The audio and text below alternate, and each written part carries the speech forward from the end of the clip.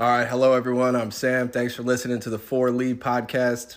4 is for my mom who passed away from Lou Gehrig's disease in 2018, and Lee is the name of my brother who passed away a year later. This podcast is all about learning about people's challenges and how they get through them and learning from each other. So hopefully you hear something that can help you. Today's episode is with Ricky. Ricky, take us from here, man. What's going on? Not much, man. Just working hard, playing hard. That's the motto. I guess as a formal introduction, I'm 24 years old as of 2 months ago. Congratulations on that. Thank you. I grew up in Jacksonville, been here my whole life, born and raised. I went to school in South Carolina at the University of South Carolina. Go Cox. I know. My softball team was actually called the Swinging Cox, which was kind of funny. Really? Yeah, because, you swung a bat, so that was like the borderline of the innuendo that they'd allow in the names. Yeah, you know they got a bunch of them. Yeah, you can pretty much do a lot with the Go Cox. And, yeah, you could do a lot with that. But I went there, 2-time intramural co-rec softball champ. Okay. Yep. Got that on the resume. I didn't know I was sitting next to an intramural champion. Dude, it's rare air up here. That's the best part about the show is you learn so much about people. I know. I'm hoping to learn. We just met probably like a month ago, or no, a little over a month ago. Yeah, but I don't remember the day, but it was magic solid. for sure. Yeah, there's a spark between us. But then after college, came back to Jacksonville to start my job here. And then I moved out to the beach. I grew up in San Marco, moved out to the beach last year because I love being by the water. Like going out there in the mornings, just seeing the sun and the ocean, listening to seagulls, all that type of stuff. I like long walks on the beach. That's the Dane profile. But it's been good. And I coach baseball. That's a huge part of my life. Like if you know me, I'm baseball field at least 3 times a week, and usually it's more like 5. So that's my daily or my weekly schedule is just working baseball. What are the innings? What age group you coaching? So I did 9-year-olds last year was how I got into the travel ball. So I was coaching rec ball. Okay. And rec ball is like super developmental. So I had 13-year-olds that had never played before, and it's like trying to teach a 13-year-old to throw a baseball. It's like, whoa, you're 13. I feel like you got to be a little more coordinated. But I guess that's because I was playing when I was 3 years old. So it was pretty. I'm really big on you don't know something if you can't explain it to a 5-year-old. Like if you can't teach it to a 5-year-old. Yeah. And so I believe the best form of education is through teaching. Mm-hmm. So I learned a lot through that. And so I started with rec ball, but I knew that my competitiveness and skill level translated more to travel ball. So I got involved with this organization called, can I say what it's called? Yeah. Yeah, it's called Arrows Baseball. It's dope. We're a Christian-based organization off of Psalm 127, and it basically says, blesses the man who has many arrows in his quiver, and the arrows being the children, because you want your kids to be sharp, fast, like stone cold killers, and good at baseball. And good at baseball, yeah. And so started with the 9-year-olds there last year, and now I have my own team of 13. I have a 13U team and a 14U team, and so 13-year-olds and 14-year-olds. How many innings are they playing? So the 14U guys, they'll play 9-inning games, just because if you can't get a double header in, whether it's like time constraint or something, you just want to play 9 innings, that's fine. But typically you play a double header if it's an exhibition game, or if it's a tournament game, it's just 2 hours. So you typically get like 5 innings. If you get 7 innings in 2 hours, that means it's going pretty quick. Not a lot of runs. Are the pitchers on a pitch count or no? Yeah. There's rules once you get into tournaments.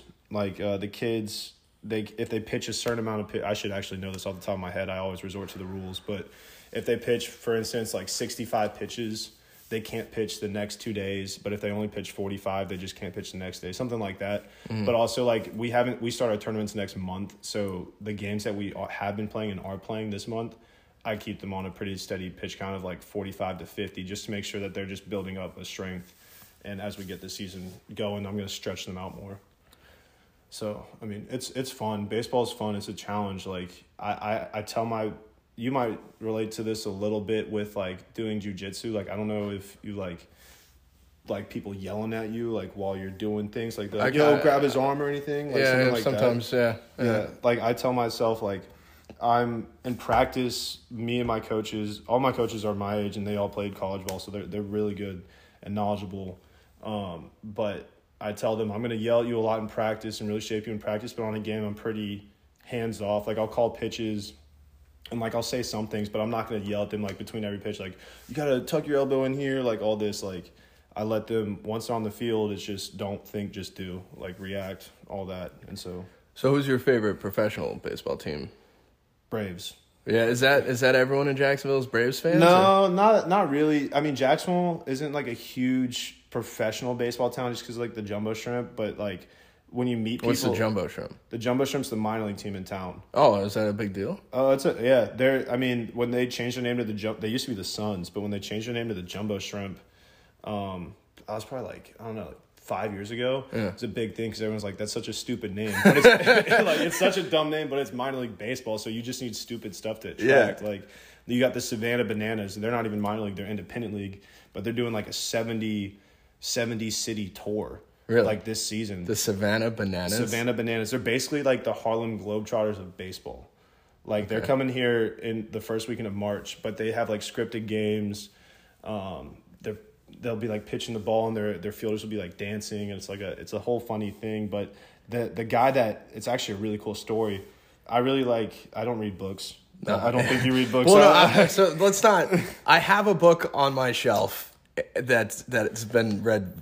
Not much. Right. Yeah. See. So like, I'm not big on books, but I do read a lot every morning. Like just random articles. Like I have certain pages I'll follow, whether it's through like Twitter or like the Wall Street Journal or something. Just like articles that I like or topics that I like. Yeah. And so there's an article about the guy that started the Savannah Bananas. He actually took on like $1.8 million of debt. Wow. To start this organization with the hopes of it becoming the Harlem Globetrotters of baseball. Like that was his words. Yeah. And now they make over like $200K a home game. Wow. So like I like learning about how other people got to where they are, and like, I mean, what troubles they got to get there, but also the risk. I'm really big on like when you're young, gotta take risk. Well, I think Sam Walmart like declared bankruptcy like 4 different times. Oh, no doubt. Yeah. Even like rich people declare bankruptcy all the time. Like Donald Trump declared bankruptcy a lot. Just like he would buy a building and then declare bankruptcy through the LLC and then just buy it cheaper or something like that. Like I don't know how that works. Like I'm not claiming to be an expert on that, but I know a lot of rich people use bankruptcy as a tool just to get stuff cheaper. But learning from them, learning. I always tell my players that like, whether it's baseball, whether it's like a school subject, or whether it's just like how to dance, I don't even know, or like how to make music, you always have to study people that are already really good at what you want to be good at, and then that's how you're going to learn. You're not going to learn through like a textbook. You have to see like what they're doing on the daily basis and how they're implementing different tactics, and that's how you're going to get good. And that's true for anything. Yeah, no, I mean, for this podcasting, I've been listening to a lot of podcasts. Actually, like what? Like what's your go-to? Because I listen to a lot of podcasts too. So there's one that you probably haven't heard of, but you should. It's called The Second Mouse. The Second Mouse. Yeah, it's a good friend of mine back in New York. He does it with a couple of his friends, and is it like Second Mouse Gets the Cheese? Yeah, exactly. I think it's Christopher Walken has the talk or whatever about The Second Mouse. So I listen to his podcast. Really good. They do a lot of like sports, entertainment, pretty much current events. I think they did a whole thing about the weather balloon getting shot down in Montana. Politics. So I like to shout him out. He's doing a pretty good podcast, and I talked to him last night over Zoom, and he kind of showed me some things for this one too. So he's a great guy. That's dope. Yeah, I say dope a lot. Yeah, I don't know if I stole that from you, but I've been using dope a lot recently in my vocabulary. I can't finger point where it came from, but I like it. It might be me. I say dope a lot. Yeah, I don't know. Is that a Jacksonville thing? I doubt it. I know, like, I doubt it. I remember when I went to college, I picked up a lot of lingo because a lot of kids were out of state. So, like, the DMV area, I started saying word. Word. Yeah. Like, word. Or, like, people would say, that's Ned Farr. Ned. One didn't catch on. I don't use that one. Yeah, I don't know what that even means. What does that mean? Like, Ned just means, like, a lot. Or, like, it's like a brick away. Like it's brick is cold. Brick is cold. Yeah. And that's what I always thought. But then I heard someone say, oh, it's a brick away. And I was like, what does that mean? And then they were like, well, it's like Ned Farr. And I'm like, I still don't know what you're saying. Are you familiar with capping? Yeah, cap's from Jacksonville, actually. Yeah, capping means lying. Yeah. Yeah, I didn't know what cap meant because these people are like, you capping or no cap. And I'm like, what is this? No kizzy. And then I'd explain to me, and now I know. And you're familiar with this new term, Riz? You have the Riz? Yeah. Riz. Do you know where that comes from? I just found this out. No, I have no idea. So, not apparently. I guess it's apparently. Everything's alleged. Yeah. I heard it on the Well, internet. I like to hear something from somebody else and just believe it. Yeah, no, absolutely, yeah. Because, like, the thing is, you got a choice. Like, if you choose to not believe it, then it's just like, what's the point of even listening to it? 100%. Yeah, so just choose to believe it. So, it comes from charisma. Ah, that's not what I thought. I thought it was just like it switched a letter from something else. No, yeah, I mean, like moisture is. That's what I thought. Moisture is no, but it's like if you have charisma, like that's what it's all about. Like you, dude, I can't even believe I'm talking about it because like my 13-year-olds that I coach, like they're always saying, like, Coach Ricky, you got W Riz, and I'm like, dude, I have no idea what you're saying. They're like, it's on TikTok, and I'm like, I'm not on TikTok. You're not on TikTok? No. Nah. Not my cup of tea. What are you on? What are you on? Because I feel like you're going to get a big female following after this, you know? Nah, Twitter and Instagram are like, I spend a lot of time on Twitter just because the timelines are customizable. So like I was saying about like the topics I like. Yeah. Like I have a timeline that's sports. I have a timeline that's just global news. And I try to stay away from that one because I feel like a lot of people consume a lot of information that they know is just going to cause them to be like stressed out about something. It's like, oh my God, we're gonna have a nuclear war, and it's like, I guess it's just like control what you can control type thing. So like if I can't control anything about it, why consume it? I guess like I'm really big on controlling what you consume and controlling your energy and all that. But Twitter, to go back to the social media thing, Twitter is what I use the most, for sure. I don't use like Snapchat anymore. Used to use Snapchat a lot in high school, but yeah, I feel like Snapchat can get you in trouble. Yeah, Snapchat. But that's asking for, that's asking for problems right there. Yeah. No, I mean, I'm glad I never had a Snapchat. No, it was big, and I mean, I think I got mine in middle school. So like a lot of my friends call me like Raj. Like they know me as we Ricky should talk Raj. about your name, Richard, and how you're just missing out on the best nickname of all time. No, Dick Dodge is my grandfather. I know, and I wish I would have met him because that's an awesome name. No, he was a cool guy. I mean, I say that I actually didn't know him. Like I knew him. He actually passed away like a month before my sister was born. So there's pictures of me on his lap in a wheelchair, but I don't know him. But yeah, my dad told me like Dick Dodge was his name, and so I'm like cool because like everyone calls me Raj because when I was in 7th grade, it's actually a funny story because like all my social medias, if you notice, like my Instagram's Ricky Raj, Twitter's Ricky Raj. Yeah. So everything's Ricky Raj. I had friends that would come over in high school and they'd be like, "Oh, what's up, Mrs. Raj?" Like to my mom, and she was like, "Huh?" Like they all just thought my last name was actually Raj. And it's because in 7th grade, I had this algebra teacher, Miss Tuttle, shout out, and she called me. She said, "If you were a celebrity, your name would be Ricky Raj." And I was like, cool. And then that night, it just happened to be the night I think I was sitting around with like some other friends or something, and we just like all made Instagrams. Yeah. And I was like, username, and I was just like, Ricky Raj. And so it literally just stuck. So like I still have people that probably don't know my last name's actually Dodge. Like honestly. Well, I knew that though. Yeah, you knew that. You knew I knew that. There's a lot of people that don't know that. I hate the nickname Dodgeball, so like don't call me that. Well, that was like bad thing to just get ammo, but not only me, but the whole world now knows that you don't like to be called Dodgeball. If you see me on the street, don't call me Dodgeball. I will not respond. All right, duly noted. I'm gonna tag this as Rick. What do they call you? What do they call you? My nicknames? Yeah, like what's some nicknames you got? And don't make one up. No, I'm not making it up. I'm not making it up. A lot of people, they just shortened my last name when I had my old job. They used to call me Mal. Mal. Sounds kind of like a female though. Okay. Like not like like shout out to the females, but like Mal. Yeah. I don't know. Like I wouldn't call you Mal. I feel like Sam's much easier and just makes more sense. Well, Sam's just my initials, which has made my life really confusing when I go to it's not. What's your middle name? Anthony. That makes so much sense. Yeah, it's like the most Italian from New York whose middle name's Anthony.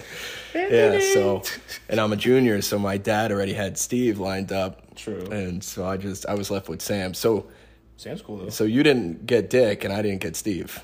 I hope, yeah. That's true. It's actually really cool though. I'm big on like creating. I really have ambitions of creating a cool legacy and everything, and I want to have a son and name him the same name because my name is Richard Harvey Dodge, and I'm actually the 16th. The 16th? 16th. Yeah. What are you guys, like the Kings of England? I don't know. So you're telling me the last like 15 generations. 500 years there's been a Richard Dodge walking around? I think it's like 300. You can actually buy a book of Dodges on Amazon. A book of Dodge? A book of Dodges, yeah. And we go back to like whenever we came over, it's like somewhere in Pennsylvania. I think it's like Dutch. Because I do my heritage. Like my mom's Italian. And my dad, I always ask him, he's like, pretty sure I'm just white. I'm like, yeah, I finally got the answer. He's like Anglo-Saxon. Like, he's just white as white can be. But yeah, we go back to like Pennsylvania, I think. But I'm Richard Harvey Dodge's 16th. The 16th? 16th. So like, you know how when you're in school, it'd always be like, all right, first day of class, like, tell us your names, a fun fact about yourself. And it was always like, oh, what am I going to say? Like, I like movies, you know, but I was always like excited. I was like, yeah, I'm the 16th. And be like, what? No, you're not. That's crazy. You should have like a castle or something. Nah, I'm trying to get one. I'm trying to stack up some bread so I can get a castle. That'd be cool. Wait, and bread because I have some older audience member. Bread means dough. Dough means money, cash. Okay, all right. Quid for the British folk out there. Quid. Yeah. Just trying to stack that. But yeah, Richard Harvey Dodge is 16th. I actually wear my grandfather's. He was the 14th, so I wear his dog tags from Korea. He was in Korean War? Mm-hmm. Oh wow. Yeah, he was in the Korean War, and my grandfather was in the Korean War. Really? Man. I'm sure they're pretty similar in age. You think that they had a similar conversation we're having now in Korea? They might have played cards together. Maybe. I know that he liked to play cards a lot. It's possible, dude. You know what? I'm just gonna believe that they did. Yeah, I prefer to believe that. That's kind of cool. My roommate was in Morgantown at the same time my brother was going to school there. And he had a Facebook, but he lost the password or whatever. But he thinks that there's a photo of him and my brother. And I was like, dude, if that photo exists, that's one of the coolest things of all time. I feel like there's got to be a way you can call Facebook or something. You think Zuckerberg would answer my call? Nah, I mean, you don't want to talk to him anyway, bro. He's probably weird. I don't know. I feel like Facebook doesn't own I feel like Spotify. me and him would get along, though. I could get Zuckerberg on the pod, I think. Would you go surfing with him and put a bunch of sunscreen on your face? You seen that photo of him?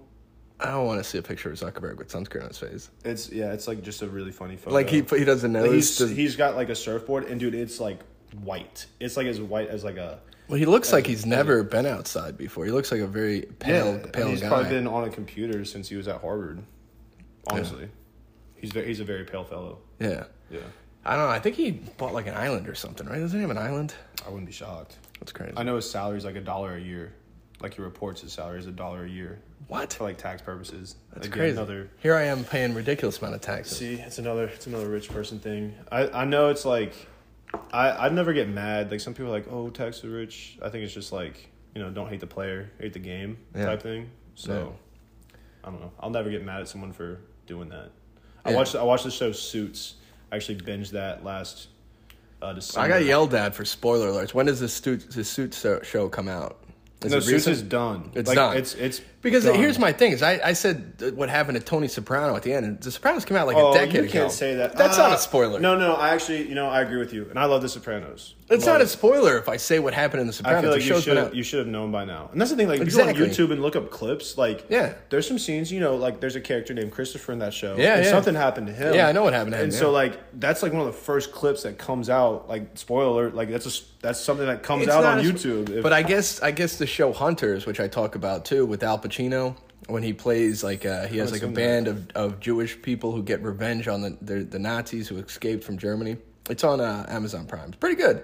Okay. Yeah, but I mentioned that Hitler was alive, and people were like, that's a spoiler, and I was like, well, that's what the whole show's about. Like I don't think it's a spoiler. Oh, I do remember that part of that podcast. Yeah, and you're like, no, not actually, like he's not actually alive. No, not in real life. Yeah, like in the show. Yeah, I mean, he would be like 200 years old. No, he wouldn't. Bro, he'd be like. I think Hitler was born he fought in World War I. He would be. He'd be like 120. He'd be like a little over 100. No. Yeah. What do you think? World War II was 1914. We got World War I. I'm sorry. World War I was 1914, and he was in that, so he had to be at least 18.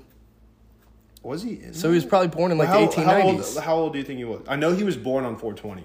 I always thought that was funny. Yeah, but I think he would be over 120 years old. Well, so what's your guess? Like, I'm gonna say 120. 120. Yeah. I'm gonna say 111. Oh, shoot. He was born in 89. I was going to say, thank you. So, 89. I mean, it's hard because I'm working on myself, and then you have to go and prove me right, you know? But I'm supposed to be thinking other people can be right, too. And then you do that to me, Ricky. Sorry. Well, you're just, you got to trust yourself. You know? I'm off. You got to trust yourself. That's the first and last person you always got to trust. Trust your gut.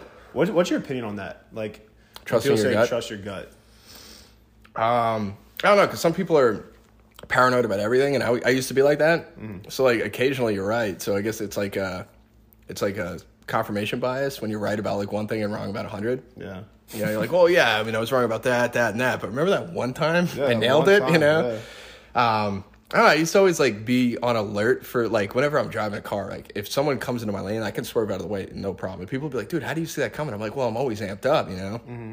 But also there's times when, it didn't pay off. Well, I guess, like, I mean, obviously that's, like, more reactive, I'm saying. If it's, like, a decision that has to be made, like, not like a split-second decision, but if you're thinking about something, like, do you take, like, a logical route, or do you take, like, this just feels right? You know what I'm saying? In the past, I would do what, in that moment, felt right without considering anyone else's feelings. Right. But now, I have that original thought. Right. And I step back and I like write things down or call like a friend or whoever, mm-hmm. and I'm like, what do you think? If it's a big decision. Yeah. But yeah, I was totally guilty of impulsive bad decisions, and then that usually involved like hurting someone else and then having to like cover up how that played out. You know? Yeah, like asking for forgiveness rather than permission, or just omitting the thing entirely. Yeah, and then if it got figured out, like still like telling a partial truth, you know. Yeah. So like has writing stuff down helped you? Because I know I used to write, I still kind of do, but not like I don't journal or anything. But I did, like when I've had stuff happen to me in the past, and I used writing as not like a coping mechanism, but more as of a release. Like I would journal thoughts, but I would write a lot of songs too. Like songwriting was like big for me. You wrote songs. Mm-hmm. Like, what type of songs were they? Were like rap verses? It was mostly like, it was pretty much all rap verses, because if you think like rap is just rhythm and poetry. So like it would start out as like a poem. Did you actually rap them ever, or just write them down? Yeah, no, I actually have a SoundCloud. Do you really? Yeah, I have a SoundCloud. And the thing, it started SoundCloud, like I've always loved music. Yeah. And it's funny, in high school, me and my buddy, Did you have a rap name? No, it was just Ricky Raj. That's not everything was just Ricky Raj. That sounds good. Yeah. But me and my buddy Swantek, he still makes music actually. Shout out Swantek. He's pretty good. He makes really good beats, and he raps. He can rap. But I would write this stuff as poetry, and then the stuff in high school was not like coping or like releasing emotion. It was just like I would have like funny rap bars, like funny rap lyrics, like I had one like, "Don't call me Babe Ruth, baby, I'm ruthless." Like it was just so. It was so. Dude, that's pretty hard, man. That's pretty hard. Yeah, it was so bad, but I mean, we did this. We called our album "Intellectual Combo" because it was kind of like stuff like this. Like we just hang out and like just have the randomest conversations or the most random conversations. And we're like, bro, let's start an album. We promoted this album like. We released it on 8/8/16, so like on 1/1/16 and 2/2/16 and 3/3/16, like we'd always say like album coming, and then we didn't start working on the album until that summer. It was like our summer going into senior year of high school. Yeah, and we did an 8-song album on 8/8/16, and we literally did everything in like a week, like producing it on this free music making, like beat making app software. So it was like an amateur project. Oh yeah, a lot like this podcast. I mean, not much different. If you could just see how we were recording this right now, you would know. But I mean, and then in college, we would like freestyle a lot, just because whenever we were hanging out, we'd always freestyle, like just because it was fun to do. But then I had some things happen to me. You got beat up for freestyle? No, No, never. No, I make sure I know what I'm saying, Or I'd rather lose the beat than say something ridiculously stupid. Yeah. But when stuff would happen to me, I would turn to like just writing more rap lyrics, because I listen to a lot of rap that's very, I guess, motivational. Who's your favorite NF? I'm guessing. NF? No, I don't. I don't like to talk bad about. Like, I don't like it. His music's not for me. It's not for you. Not for me. Okay. No. I listen to a lot of Russ. So like Russ, I listen to Lil Wayne, Kendrick, like J. Cole, like all the big guys, but like Russ is the guy that's the most like whenever I'm in the gym on a run or like I'm just like if I'm going into work or I'm just like kind of feeling like I'm either already motivated or I want some motivation, I listen to him because his lyrics are very much about self-confidence, speaking stuff into existence. I know you had someone on your podcast talk about manifestation. Like manifestation, yeah, it's a big one. I've been manifesting some things in my head. They haven't worked out entirely yet. Margot Robbie's on the couch yet. It's only been like a week of manifesting, so maybe it takes some time to marinate the manifestation. He's really big on like it's not just you can't only speak it into existence. You have to. It's kind of like my dad gave me a poster when I was in middle school. It said. It was like a street sign. Yeah. And it had a street going one way that said preparation, and the street that was the intersection of it was opportunity. So it was basically saying luck happens at the intersection of opportunity and preparation. Yeah. So you still have to be doing stuff on the day-to-day so that when the time comes, the luck happens, like making your own luck type of thing. Yeah. And Russ's lyrics are like big on that, and I really like him. So like I turned to songwriting as like a writing stuff down. Yeah, that was like my release of emotion. So what other coping mechanisms do you have? I like how we transitioned there. That's pretty good. Actually, someone's listened to the pod a little bit. When you said something about I can't remember what it was in my head, I was like, oh, I'm about to transition. Yeah, I was like, I'm pretty good at that. Yeah, I know where we're going before we even get there. Yep. Wait, what'd you just ask me though? Not to different coping mechanisms. Different coping mechanisms. It's all right. Don't worry. I'm on track. I know where we're going. I'm aware of I'm cognizant of the time. Don't worry. You're doing great though. You're doing great. Thank you. Validation's important. One of my coping mechanisms was validation. Really? No, I mean external or internal. That's kind of a joke, but at the same time, it definitely like I'd always be conscientious of like the people around me, and I felt a lot of most of the time, like my enjoyment came from making sure they were having a good time. So like whether it was in college, like if we were at like a pregame or just hanging out after class, like I would always be, for some reason, I wouldn't even be in the moment. I would just be looking at them, like reading body language, like, oh, are they having a good time? And if someone like looked like they were kind of out of it or stressed or something, I would try to bring them back up to speed or like bring them into the conversation. And I have a lot of good memories and good times that came from when I realized there'd be a point in the conversation, like this is all internal, like I'm not saying this to people, but I'd realize like, oh, everyone's having a great time, like this is cool. And then I would get like involved, you know, like, and just kind of. So you're like a people pleaser. Yeah. Like that was definitely a thing. Like I was very, not so much anymore now. I still find myself, overcommitting myself. I was actually meeting with someone yesterday and they said, man, you're never bored. And I was like, there's a fine line between being never bored and always being exhausted, because I find myself trying to I definitely put others before myself. Yeah. Like that's one way. I don't know if that's a coping mechanism or if that's just a trait. You know, it's probably a character trait. Yeah, it's not a bad one, I don't think. But if it wears you out, it could be. Like, it's detrimental. It's not the thing is, it's not detrimental to anyone else. Yeah, typically, you know what I'm saying. So I mean, it's not bad. Like but I can't think of really anything else that I would cope with. I did cope. I used to smoke a lot of weed. I definitely use that as a coping mechanism. Yeah. And then it was it was November. I remember this specifically. Yeah. So January of 2019 was like the worst month of my life.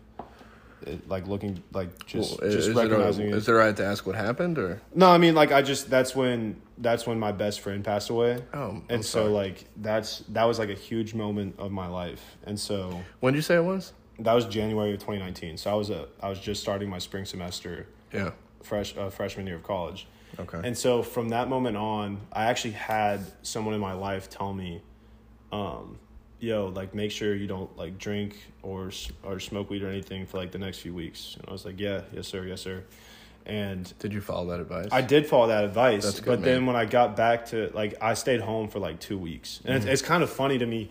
Like, you've probably heard, like, Myles Jack wasn't down. Like, that type of, like, the Jags thing where people talk about that one Jags-Patriots game where Myles Jack wasn't down. It's like a big Jacksonville Jaguars fandom moment. Yeah, no, I just moved here and got a Trevor Lawrence poster. I'm not a Jaguars fan by any means. Yeah, I mean, that was a huge one of Jags history, but, like, that whole week and even that game, I didn't even watch that game. Really? Because of what had happened the week prior. Like, I was just so out of everything for a couple weeks.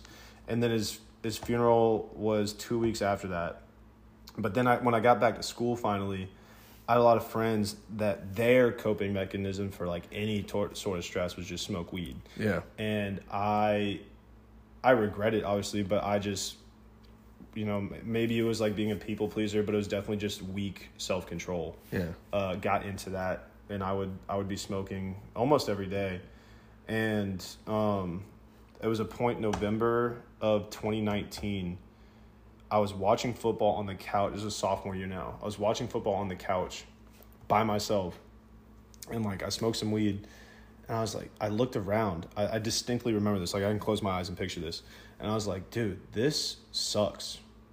Like, what are you doing?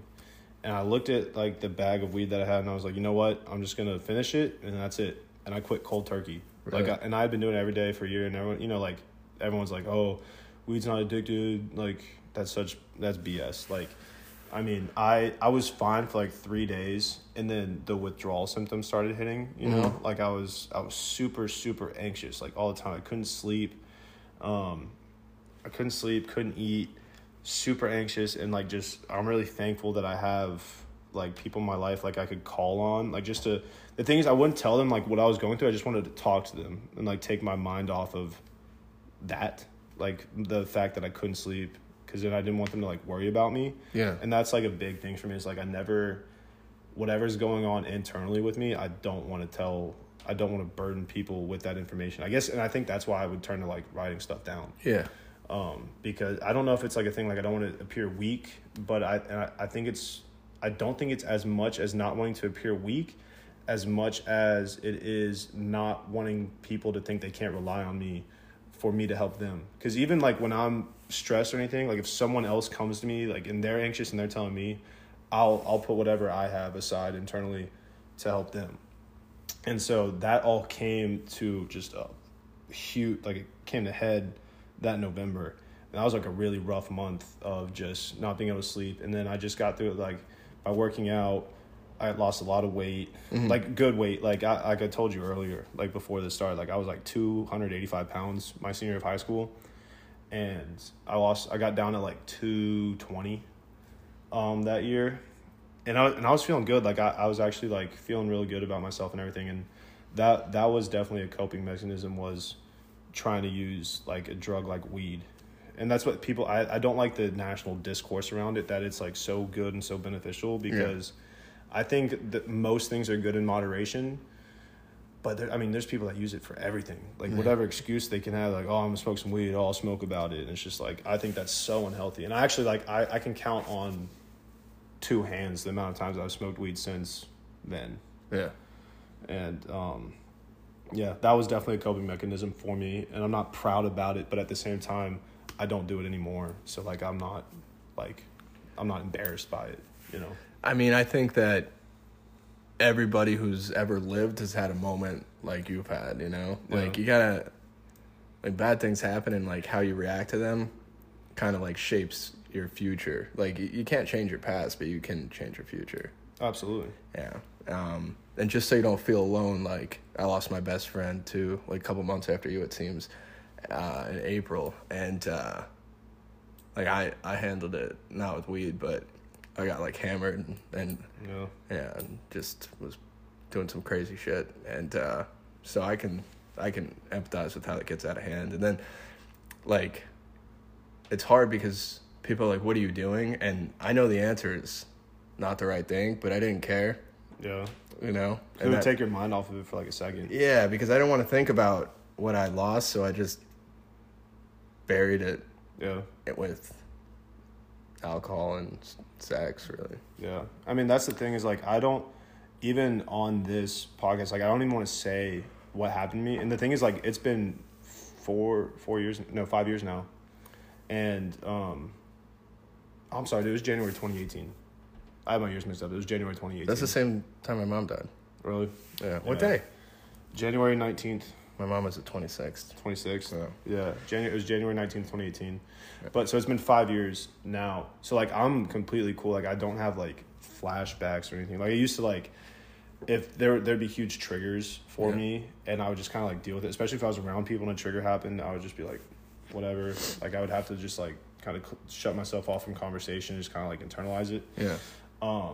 But I don't even tell, like, no one really knows what happened besides me and the people I was with, like, nothing bad. Like, obviously, like, it was just some tragic accident. It was a hiking accident, like, just to stop being around the bush. Like, it was me, my buddy, his girlfriend, and then my friend that passed away.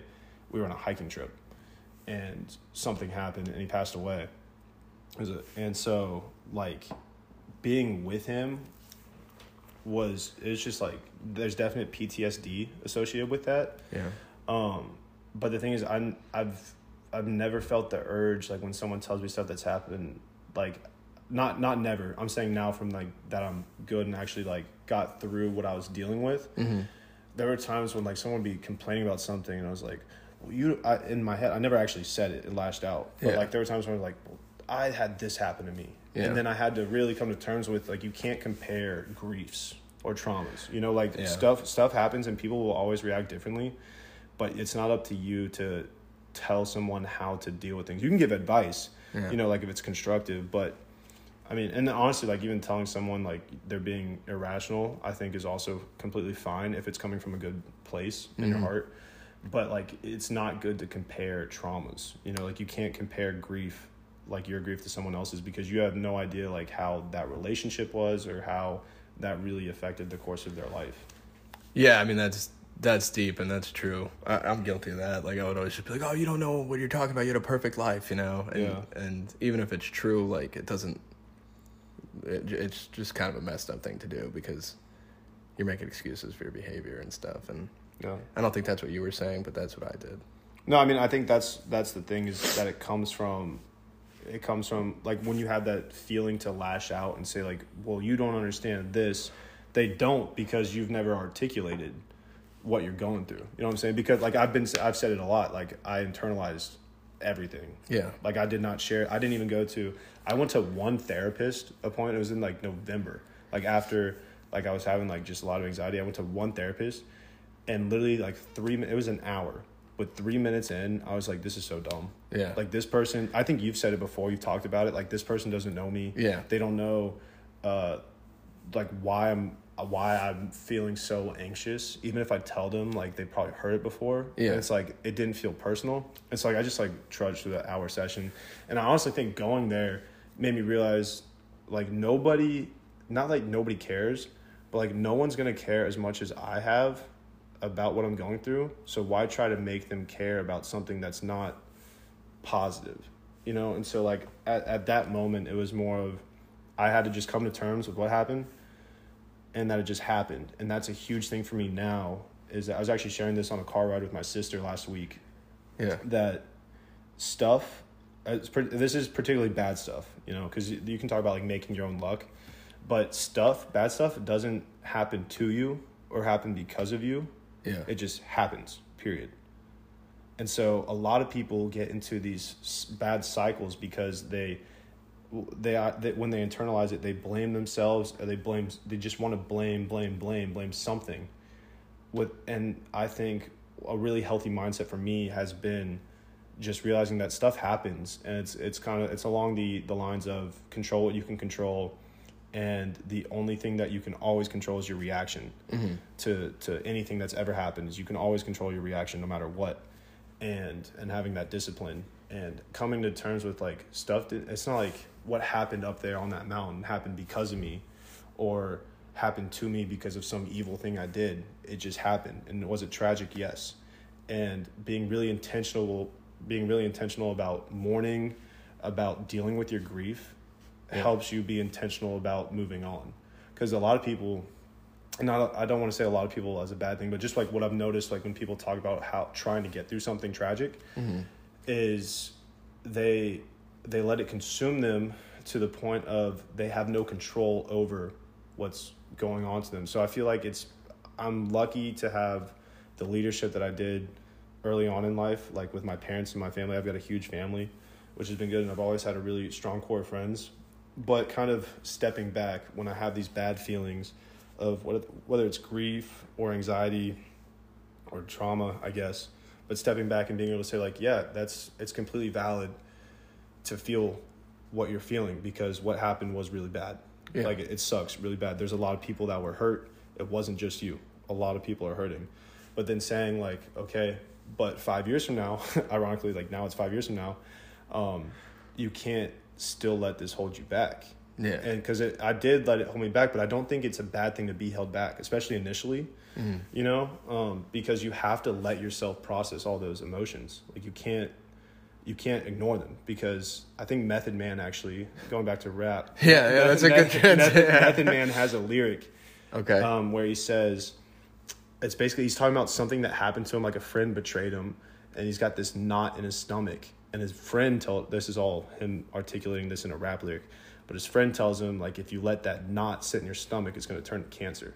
Yeah. And he's basically saying, like, you have to handle what's inside of you. You can't just let things sit. And there are healthy ways to handle them. A lot of people will suppress it, and then it becomes unhealthy, like whether it's a lash out or they just literally hurt themselves because of what's sitting inside them and they can't let it out in a healthy manner.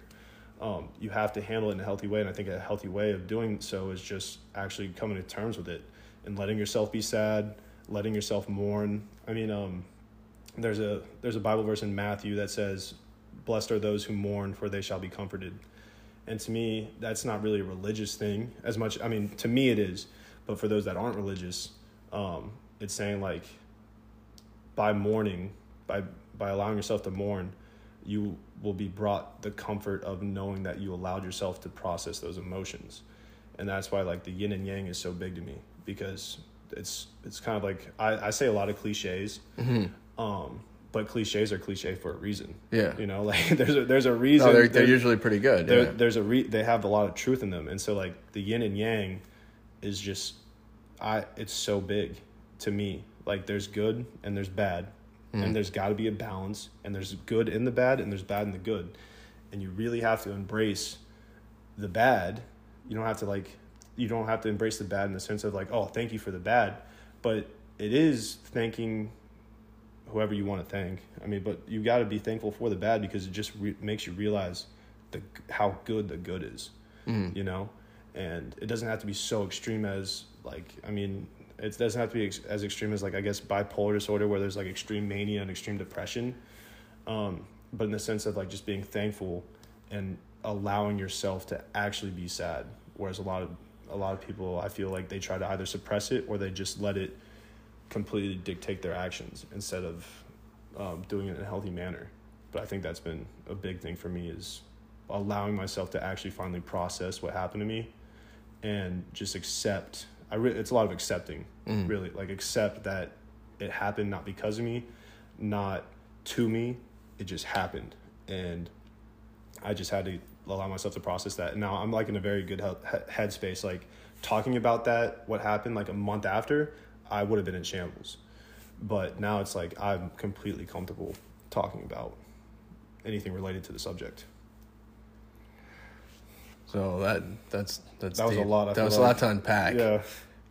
There is something, the Jaguars game you referenced. Yeah. What is that play you're talking about?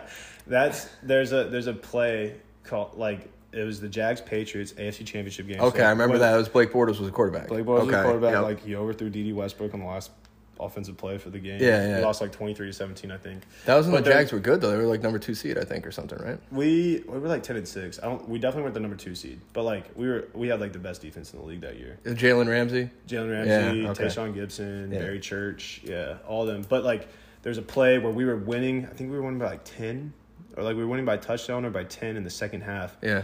And Myles Jack forced a fumble, picked it up and started running it back, and they blew the play dead. Oh my god! And that play, like if they allowed him to score, we would have been up like 3 scores in the second half. Like not that the Patriots have never come back from 3. Brady's pretty good at that. But it would have been a lot different because they only won by like a field goal or like 6 points, like 1-score game. But that's the thing is like we had all the momentum at that point, and the thing was that sucked the most is that they actually ruled it a fumble in our favor. Like we still got the fumble. They just didn't give you the touchdown. Yeah, they just blew the play dead, and so like I'm gonna have to watch this on YouTube now. Oh, dude, talking about that's PTSD. Right? You can talk about other things, but not this game. I'm sorry for bringing it up. That's the thing is like there's some there's Jags fans like you'll just hear them like every single day like Myles Jack wasn't down.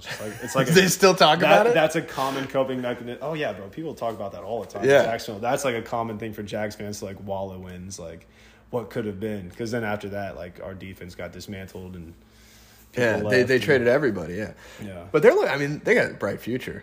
Yeah, I mean, Calvin Ridley comes back next year. I think he just put in his reinstatement yesterday. Yeah, he did, and he's come back to the league for gambling. Yeah, which is so dumb. Like you can have the NFL sponsor DraftKings and FanDuel, all these commercials and marketing, and then you suspend a player indefinitely for. He got suspended more than it was more than Deshaun Watson, right? Yes. Yeah, and there's which is crazy. I mean, innocent until proven guilty. I'm just kidding. Yeah, but you would think that Calvin Ridley would get a couple games for that. Like if you want to set a whole season, yeah, like you've got videos of like Kareem Hunt literally kicking people. Yeah, and kicking women. Yeah, Calvin Ridley did not get a fair punishment. No, I think the whole world will agree with that, except Roger Goodell. But the thing was, he got a fair punishment, so he had to deal with it. Yeah, unfair punishment. Yeah, life's not fair. So that's something too. Like when a lot of people cope with like, oh, like they'll try to help other people by saying like, oh, life's not fair. Like I think life is just, there's no point in trying to make it fair, like trying to see it as fair. It's just like it is. Like you got to roll with the punches. Like, well, I think people get very complacent with life as far as like, oh, I'll do it tomorrow. But you forget that no one knows when the end is. Like no one knows. You could be the richest guy in the world and have like a heart attack, or you could be the poorest guy in the world and have a heart attack. Like you just don't know. Yeah. So I think if more people had like a sense of urgency that like time isn't promised, things would be better. You know, because like if you're mad about like waiting in line, but like you're gonna die tomorrow, you're probably just gonna let it go, or maybe not be on that line. Yeah. You know? That's the thing that's crazy to me. Like when you ask people like, oh, what would you do if you knew this was your last day on earth? And they say all these things that they actually want to do, and then they don't.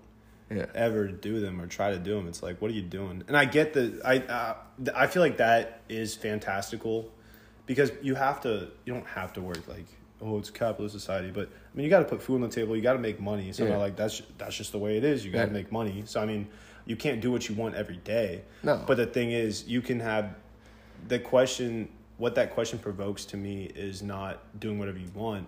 It's allowing yourself to have fun and plan to have fun. Don't just be stuck in this constant cycle of you got to work.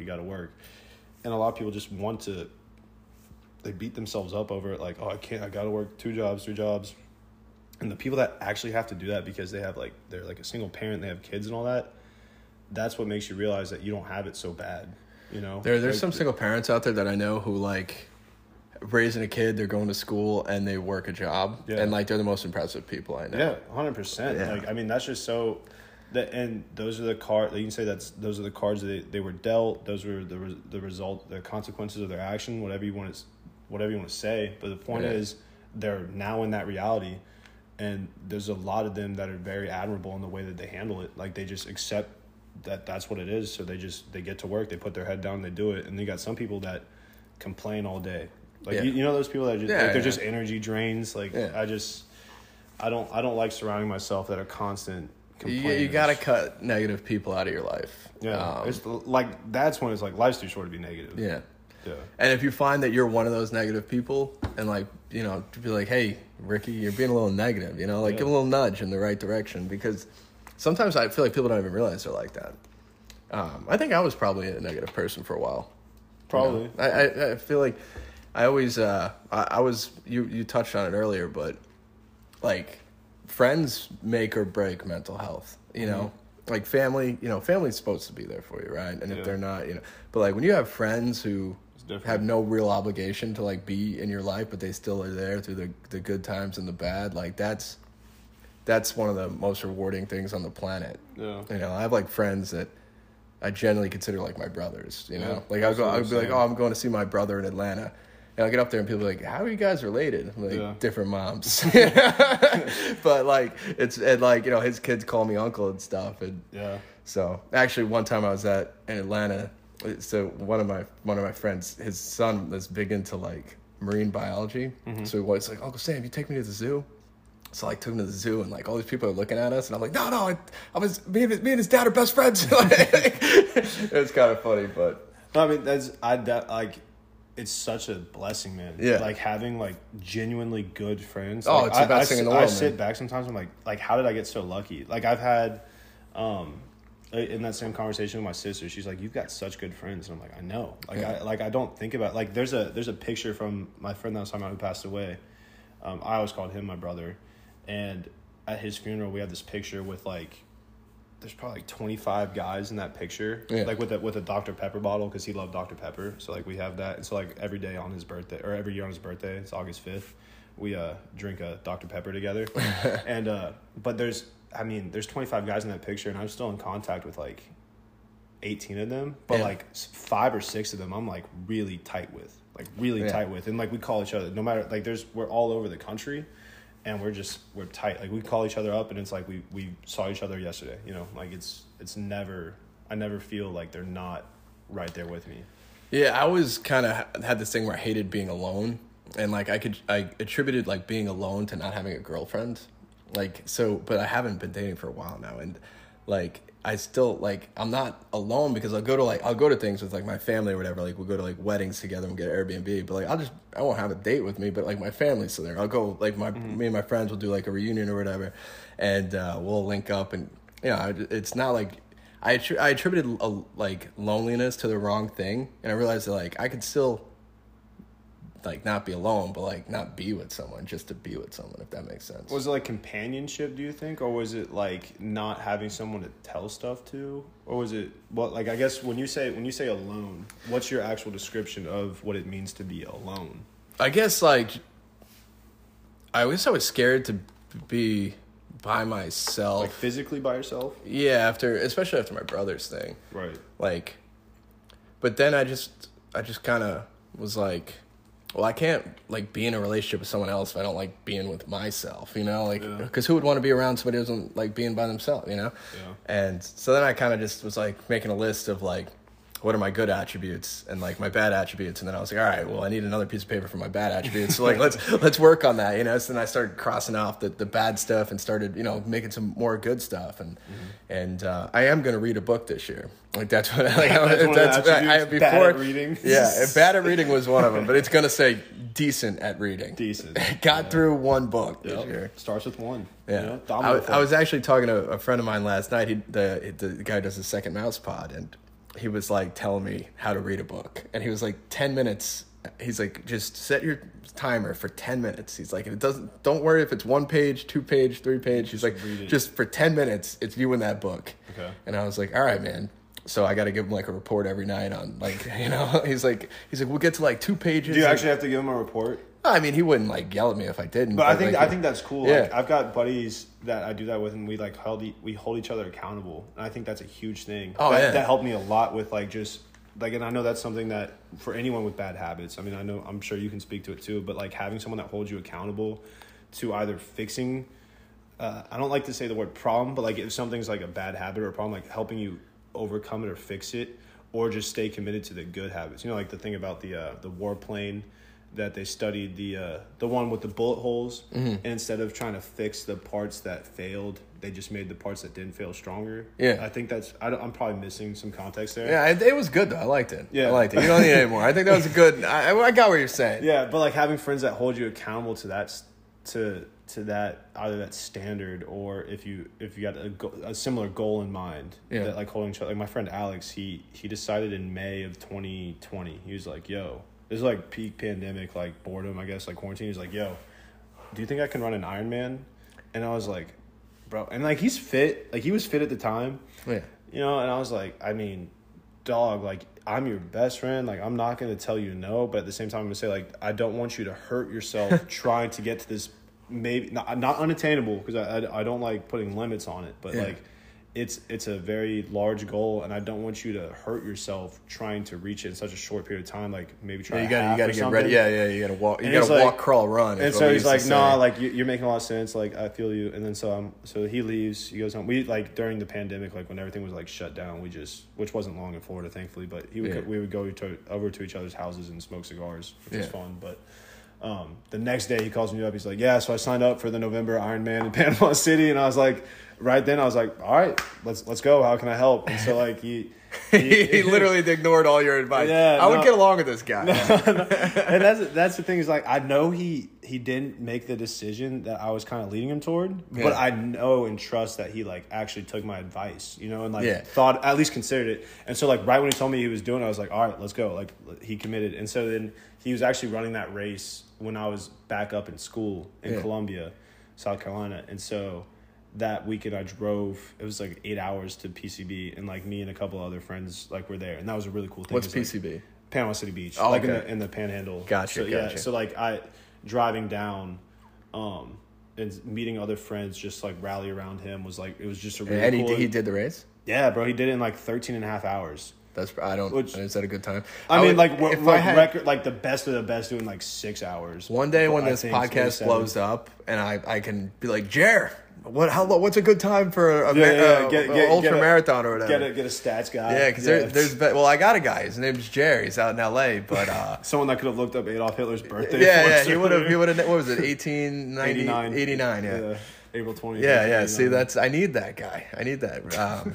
A lot of people are like, dude, I'll be your Jamie, because like I said, it's Joe Rogan's Joe Rogan's guy. But no, I have my Jer. Yeah. He's our Bear. Your Bear Bear. It's cute. Well, he would relate to what you just said about talking to your buddy for a long time and kind of telling him to ease into something, and then like hanging up the phone, and the next day it's like I signed up. Like that's Jer and I's relationship. Like he'll be like, dude, we talked about that. I'm like, yeah, no, I know, I was listening, and I was signing up as you were talking. I did think about it though. Like I considered it. I just didn't listen to it. Yeah, that's the thing. Like he did it, and he freaking did it. That's awesome. And he and the thing is, I know he inspired a lot of people just like in our circle or in like our outer circle too, like to do a lot of stuff. He started like this fitness page on Instagram and everything. Yeah.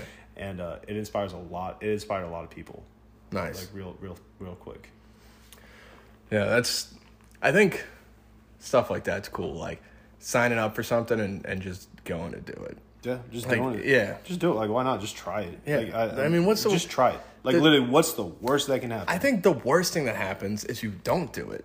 And then, like, what? It's like, what would you rather live with? Regret or failure? Or like, I've tried to like. At least you get an experience from failing. Yeah, I've tried to like make amends and like, I'm like, that's probably gonna work out. But I'll send a letter, but I get no response. But at least I tried. Yeah, tried. But. Yeah, and then, I signed up for, I did a jiu-jitsu tournament a few months back. I was supposed to do a marathon, then I hurt my freaking shoulder, but I want to do that again this year, I just think if you do goals like that for yourself, it's like, well, I can't get drunk today, I got to run for this stupid marathon. Yeah. Like, even if I say to myself, this stupid marathon, at least, I'm not drinking. Yeah, at least, and that's like if you actually go and run. Yeah. I know again, oh my gosh, that's crazy. That's him. I didn't even see that, but that's him? Alex sent me a Snapchat, even though I said... Does he know you're on a podcast right now? Does he know you're about to become famous? No, he doesn't. I don't think he does. But I know we're getting short on time, so I had all these notes, and I never stick to the script, so I'm trying to see if there's anything that... I did want to talk about... You said something about anti-testosterone or something. Oh, melatonin being anti-estrogenic. I don't even think that's a word. But that's one of the... in my morning readings, I came across this... I'm really big on And the thing is, I don't get in the gym enough, and I've got roommates that are really good about motivating me, and I just don't.